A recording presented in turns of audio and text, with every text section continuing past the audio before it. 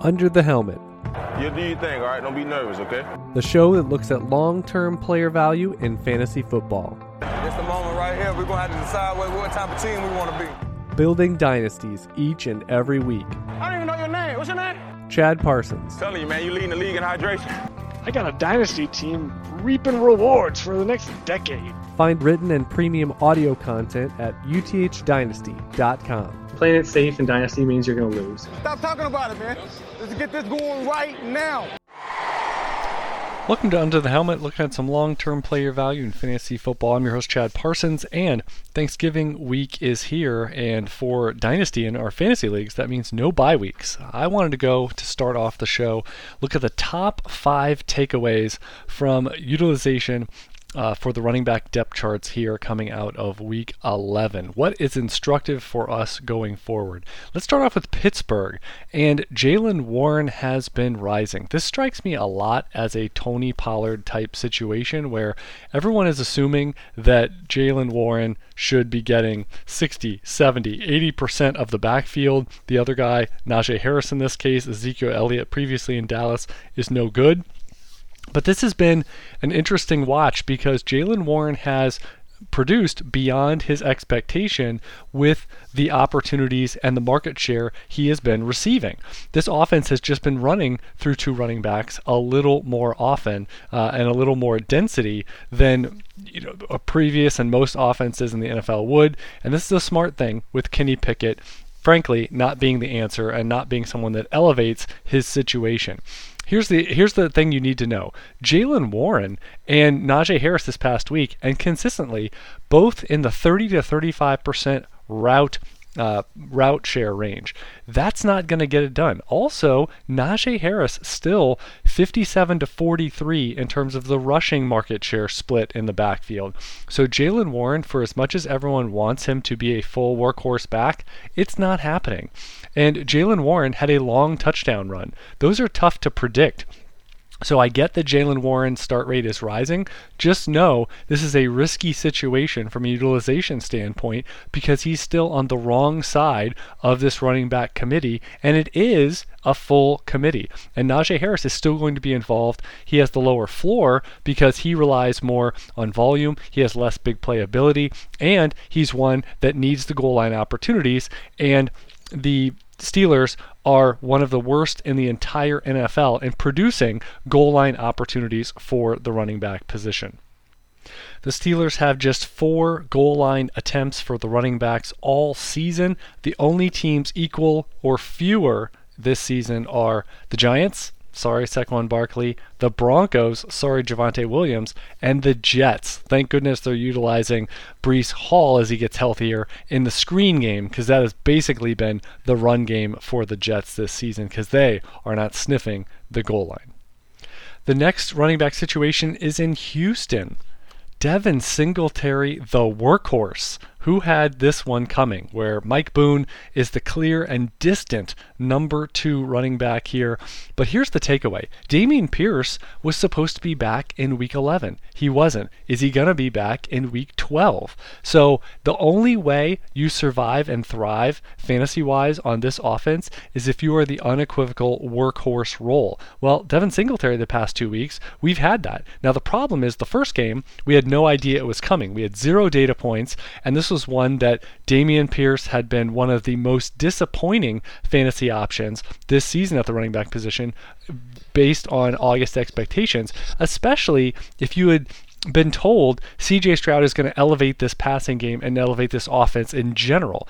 Devin Singletary, though, this past week, 73% route share, 96% rushing market share. Now, here's the problem, and it's similar to what is in Arizona, which is when you have a workhorse, there is still a limited ceiling because the high leverage opportunity score is so low from goal line and targets and those optimal situations. For Houston, they are 31st in running back targets per game this season. They are middle of the road in goal line opportunities per game. And what happens there is the moment Dameon Pierce comes back, this is going to be back to being a fantasy avoid situation. Now, if he misses week 12, we have confidence in Devin Singletary. We have a 2-game sample size that he is going to get a workhorse foundation back role. So even with low HLO, you can survive, and you can even be a stronger running back 2 with running back 1 upside, because you're seeing so much of the market share of an offense. So it's a good overall offense for Houston with the quarterback situation, the passing game to open opportunities for Devin Singletary or a workhorse role. However, it is one that if you start splitting the pie almost at all, it becomes an avoid situation. So enjoy it while we have it. If Pierce is out this week, Singletary is going to be in our lineup. But the moment Dameon Pierce comes back and siphons away and creates some sort of running back committee, that is the moment this situation erodes, just like it had been for months leading up to the past 2 weeks. The third takeaway for the running back depth charts coming out of Week 11 is in Miami. Devon Achane is a Ferrari, a sports car that is constantly in the shop. And he made it just a couple of touches before exiting yet again. Could he be back in Week 12? Who knows? But Raheem Mostert was a workhorse, 71% route share, 85% rushing market share. Salvon Ahmed, his stock is rising. He's out there on some Dynasty waiver wires, and we need to stop messing around with picking him up, dropping him again. He surpassed Jeff Wilson on the depth chart. Jeff Wilson was a healthy scratch. Raheem Mostert, even if we have Achane back in a given week, start Mostert until you have unequivocal proof that he is going to be on the lesser side of a committee, which we still have really not seen this season. Then Salvon Ahmed, here's the one thing I want to draw. Between Achane, Mostert, and Ahmed, what do they have in common? Brute speed. Brute speed. They signed and acquired Chase Claypool merely because he's fast. Jeff Wilson is different than those other 3 running backs. Jeff Wilson, by comparison, looks slow, like he's stuck in mud. And frankly, this is an offense built on getting guys into space and just carving defenses up based on speed and design. Salvon Ahmed can do that. Jeff Wilson cannot. As well as Raheem Mostert is able to do that. So Ahmed is one of the, if he's out there, pick him up, even if technically in a given week he's the running back 3, because Achane is back, it doesn't matter. Bet on the Ferrari going back in the shop. Achane is going to be great when he's healthy. However, we just saw a partial game can derail you to just a touch or 2. So eventually he will string it together because you're injury prone until you're not.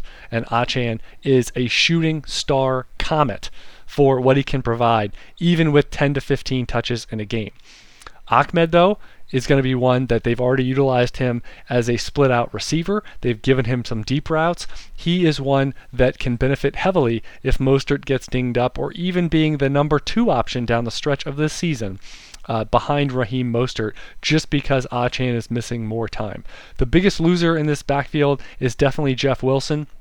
There was a lot of assumption that he was going to come right back and be the running back 2 when healthy. That hasn't really happened, and frankly, he doesn't blend as well with this offense as the other 3 running backs. So even with Achane being dinged up, Jeff Wilson is still not one to circle back and assume that he is a strong Dynasty rostered player. He is not, and as long as Salvon Ahmed, prioritize him on the waiver wire this week and going forward. Number 4 in this 5-pack of running back depth chart takeaways is in Seattle. Kenneth Walker probably going to miss a little bit of time. The current projection is back in week 14. Obviously, that is fungible and movable and flexible there. But Zach Charbonnet, what he was able to do in terms of monopolizing that depth chart, they don't want to use DJ Dallas on offense more than they have to. He's a core special teamer. And so Zach Charbonnet, 75% route share, 95% rushing market share, and that was in a game that Kenneth Walker did play at the very beginning. And Charbonnet basically was a workhorse beyond the point of Kenneth Walker exiting the game. This is not an overly strong offense. It's an average offense and high leverage opportunity score. However, when you have such a high market share, this is Christian McCaffrey level. When you venture above 70% routes and you venture above 80-85% rushing market share, your floor and ceiling combination in fantasy is sky high. So this is one where Zach Charbonnet, the whole talk was, well, you're going to need an injury. Well, we got the injury. And he might be in the Alexander Madison type situation of, unless there's an injury, he's not really a fantasy lineup option for the majority of his rookie contract. However, we have it right here, week 12, maybe week 13, 14. How long this goes, we will see. But he is an auto start player now that we have the clarity that Kenneth Walker is out. Very exciting confirmation that his market share was as high as it was in terms of utilization in week 11. And finally, in the same vein, number 5, Washington Commanders. Brian Robinson has been a quality fantasy option this year, but he's been lingering in the 25, 30, 35% route share range for most of the season. The number 2 back is Antonio Gibson. He has more cachet in the receiving game, and Chris Rodriguez has been a distant number 3. He is more of the 2-down thumper or 2-down mirrored player to how Brian Robinson has been used. So Robinson has been the clear rushing preferred option, but it's been lackluster in terms of his route share. In week 11, we saw Antonio Gibson out of the lineup, and that led to Brian Robinson 71% route share, and we actually saw 68% for his rushing market share because, again, look at the 2 running backs behind him. Gibson more receiving centric, Chris Rodriguez more rushing centric, and that led to Rodriguez being mixed in more, but more so in the ground game, and they used Brian Robinson in the receiving game. This unlocks tremendous upside for Brian Robinson down the stretch of this season. Any game Antonio Gibson misses. There's yet to be significant missed games in this backfield. 0 missed games for Brian Robinson. But seeing that data point, Antonio Gibson has been falling out of favor. He's a 2024 free agent in the offseason as well. He's one of my favorite stashes, almost in the Latavius Murray or otherwise type of mold of, we have data points on him as a successful NFL starter, yet fell out of favor, and now he's probably going to go somewhere as a backup in free agency with starter upside, and that's going to lead to a strong stash play here in the offseason for non-contending teams with Antonio Gibson. But it's exciting to see Brian Robinson. He's had a few big receptions and gains that you cannot predict, that is well beyond expectation with these dump-offs from Sam Howell going to the house, 40-plus yards. However, just the overall usage and expansion of Brian Robinson in the passing game was the missing link between someone that is a running back 2 with running back 1 moments versus someone that can be more consistently viewed as a running back 1 in games where Gibson is out. I wanted to go over 2 trends of the week as we get through 11 weeks of data points here in high leverage opportunity score, or HLO as I commonly refer to it. We're looking at weighted goal line carries for the running back position combined with targets at the running back position. And here are the 2 trends. Both negative trends based on where we were early in the season. First one is with the Las Vegas Raiders. Josh Jacobs is a workhorse back. However, the last 3 games have been the worst 3 of the entire season. Actually, the last 4, they've finished 18th, 20th, 25th, and they're dead last here entering Monday Night Football on week 11. And that is after finishing in the top half every single week in weeks 1 through 7. So this change in quarterback from Jimmy Garoppolo to Aiden O'Connell has been bad news.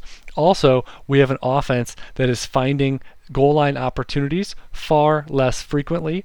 Plus, we have a situation where Amir Abdullah, the running back 2, is getting mixed in, only taking away routes from Josh Jacobs, as opposed to someone like Zamir White coming in for 3, 5, 6 carries a game, and they're relatively empty calorie or meaningless ones between the 20s and outside of the red zone, where it's unlikely to be an efficient use of that energy and efficient use of a touch for someone like Josh Jacobs. Where do we want Josh Jacobs? We want him in the passing game, and we want him finishing off drives at the goal line.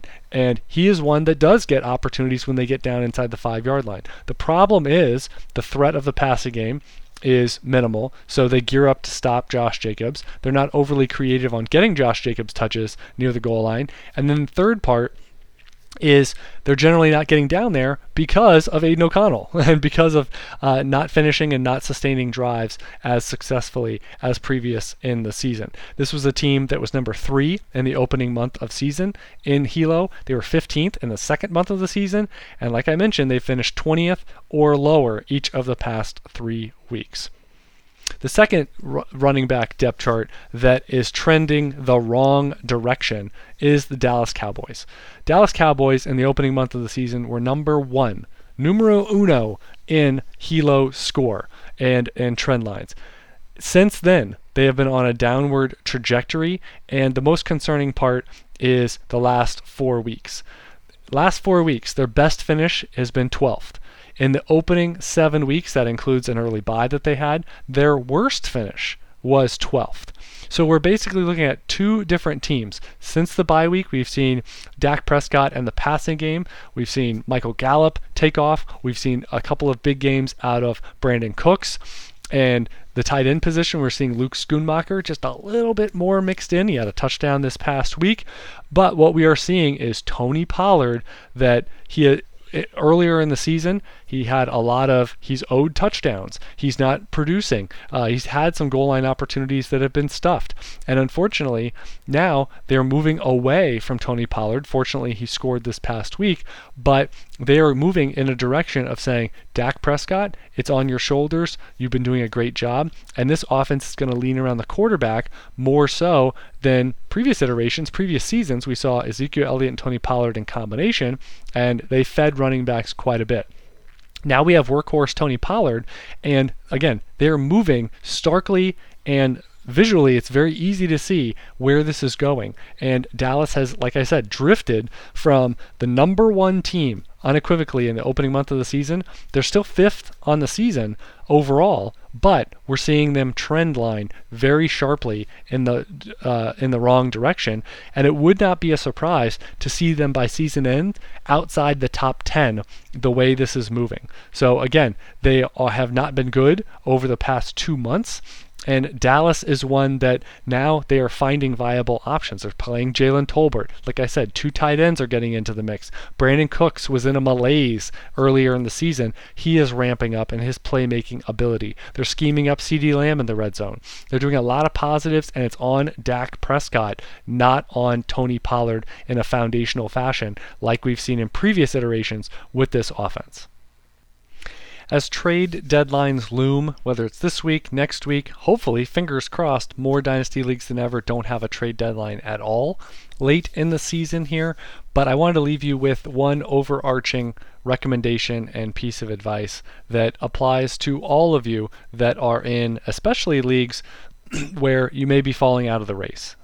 Trades and opportunities where you say, I'm falling to 3-8, I'm falling to 4-7, I'm 3 games out with 3 games to play in the regular season, and it's just not going to happen for me this year. I am now, or I have been, a non-contender. And too many times I see owners sell productive veteran profiles for essentially nothing, or very low cost, and you're basically giving a free rental, but not just a rental. A lot of times, too many folks are assuming these are 1-year plays, or the moment you, like Cinderella, the moment you strike midnight, the moment this season ends and you're in January, these players are of no value to you, no consequence to you. And while they may not have appeal in the off season during Dynasty roster bikini season, it is the type of player that you want to stick with, the Mike Evanses of the world. And this example trade I wanted to share is Tyler Lockett being traded for a future 3rd round pick. And there's 2 things with this deal. First of all, it's a pick in 2025. And so you are trading Tyler Lockett for a 3rd round pick in 2025 where you're not getting any real benefit. That if you're not contending this year, it's a rhetorical question, but when are you competing? And the answer is week 1, 2024. And this pick does not help you. If you get to next season, you're going to go look around in the regular season and say, I'd like to supplement my wide receiver core. Maybe I can find someone like a Tyler Lockett and I can buy for a 3rd round pick. So selling now, you're helping out the other team. But it's not just, this is different than, I'm trying to think back, was it Derek Mason or Steve Smith, where you might be 35, 36 years old? I think then you can probably more accurately posit that a wide receiver is in a 1-year window, or you were in these spans of time in the mid-30s, where I think there was a year before, then he went to broadcasting and came back. Jason Witten, for example, or a 35, 36-year-old Tony Gonzalez, where you say they're in a 1-year window. We need to view them in that prism. Serious retirement risk. But Tyler Lockett is still a vibrant producer.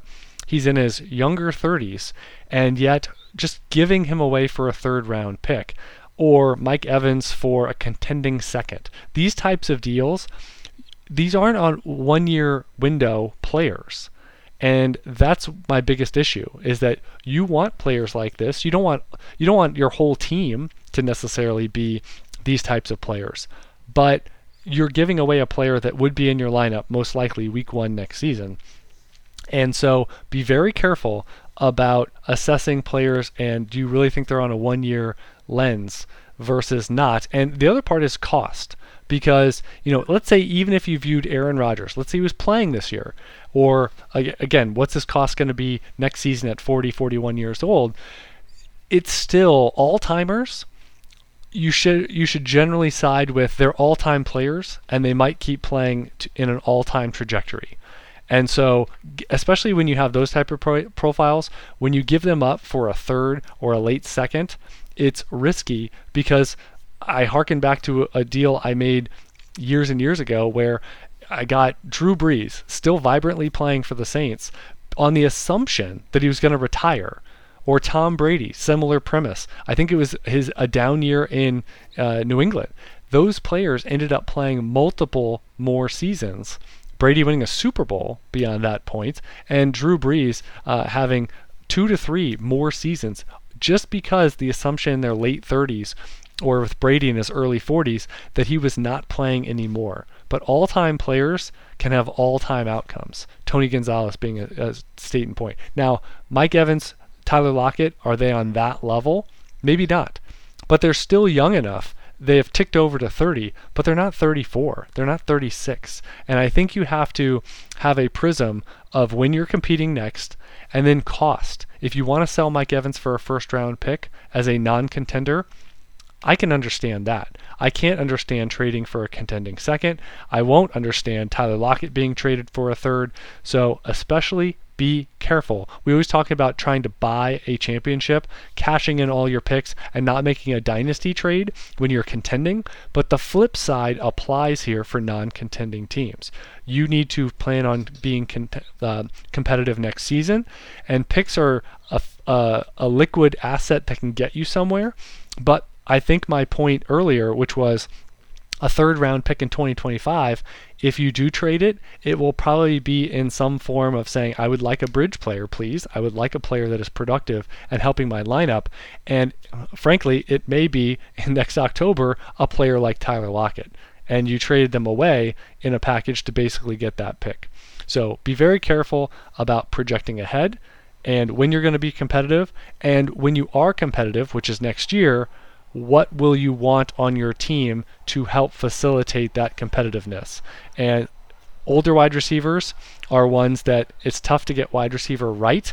It's tough to project who's going to turn from promising to good or good to great. And therefore, if you already have a great option, they just happen to be a few years older, be careful about being someone else's farm system. You've had this player for years, and now you're selling for a strong, staunch discount just because you are not contending over the next 3 to 4 weeks. Finally, I want to shout out for the UTH Best Ball Contest. All the super fans and VIPs are in there competing against Katie Flower, Jordan McNamara, Tim Torch, and myself. on a annual basis, and it is a weekly contest that is aggregated for prizes on the given season. And it comes down here in week 11 to two names. First of all, we have Mike E. He is currently the leader in the clubhouse going into Monday Night Football. He has Jerick McKinnon, Kenneth Gainwell still playing, and he has the, again, in the clubhouse score and benefited greatly. Big performances out of Brock Purdy. Trevor Lawrence's 4 total touchdowns this week. He stands to benefit with Aaron Jones out for A.J. Dillon potentially in future weeks. Also had some good usage out of Brian Robinson this week with 20-plus points. Brandon Ayuk is a stud. He found the end zone, and for about 3 or 4 times this season, Calvin Ridley has been an impact player, and that helped Mike E. in Week 11.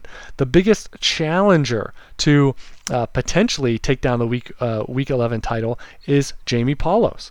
Jamie Paulos is a little bit behind, but you know what? It helps to have Travis Kelce going. It's a juiced-up tight end format. He's only down by about 18 points. So as long as he gets 20-something from Travis Kelce in this beefy premium format best ball, he could potentially and maybe likely takes down the overall title this week. Got good games out of Jordan Love. Brock Purdy was a duplicate. He's been riding James Cook this season.